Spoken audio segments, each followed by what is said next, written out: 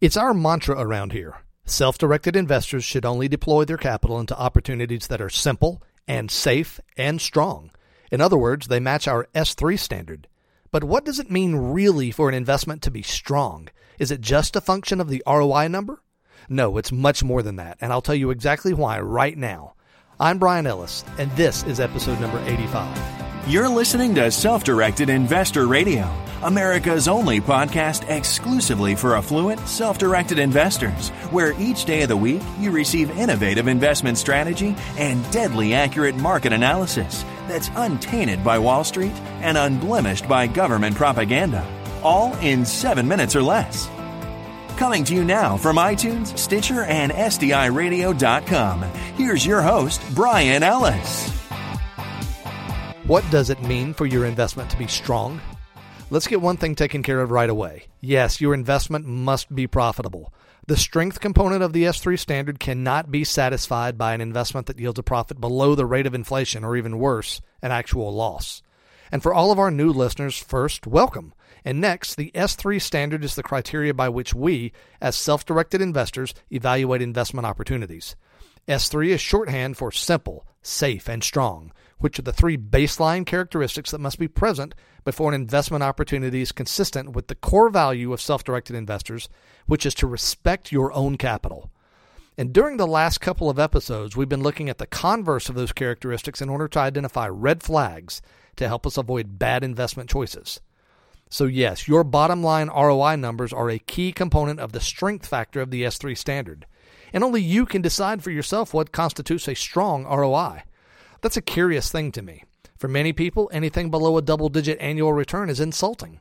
But for many people, anything above 6 to 8% seems aggressive and fanciful. We all have our unique individual vantage points, and clearly, you know what target ROI numbers are for you a strong result. But here's the problem with focusing exclusively on ROI as a measure of strength. ROI measures only the results of an investment after it's all said and done and the check has been cashed. That's a critical measure to be sure, but there's something else to consider, and that is every single moment between the time you deploy your capital until you get it all back and are no longer exposed to the investment. It's everything between the first moment and the very last moment. Do you know the biggest reason that people who have been successful as stock market investors choose to leave the stock market and invest in alternative assets like hard money loans and real estate notes? It's not because they weren't profitable at the end, but because the investment was strong only at the end, leaving nothing but stress in the middle. Here's a good hypothetical.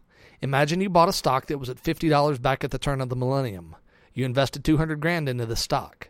And today, that same stock is worth $150, and now you have $600,000. Good for you, right? Well, sure, except that stock, the one that's posted a strong ROI for you, well, it's not been a smooth ride. It trended up reasonably well for a few years and got to $75 a share, but then there was a terrible earnings announcement and it dropped down to $40.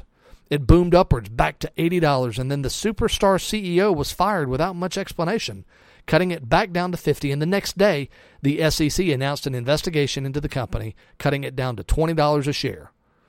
Now, a few years later, the company is cleared by the SEC, and in the meantime, they've come out with some great new products, and news of the SEC acquittal causes the shares to roar upwards to over $100 until it ultimately gets to where it is now at $150.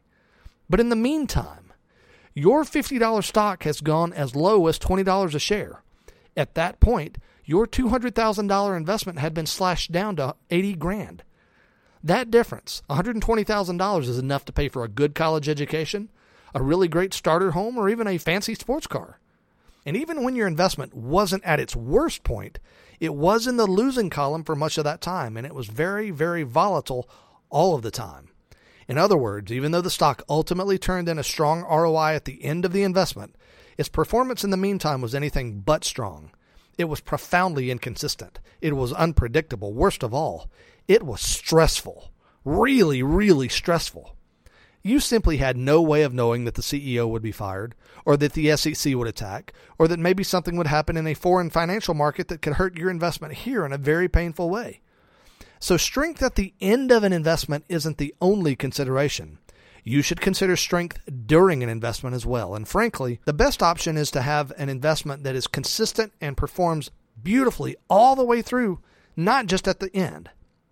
predictability. That's what really, really counts. And what investments are strong, not just at the end, but all the way through as well? For that, my friend, you'll have to make sure you're subscribed to this show through iTunes so you don't miss a single episode. I'll delve into that topic a lot in the coming days, but here's the truth. The point of today's show is not as much to drive you into deploying your capital into a particular asset as it is for you to understand and to factor in the impact of the way that volatility of your asset will affect your day-to-day life between the time you enter and the time you exit that investment.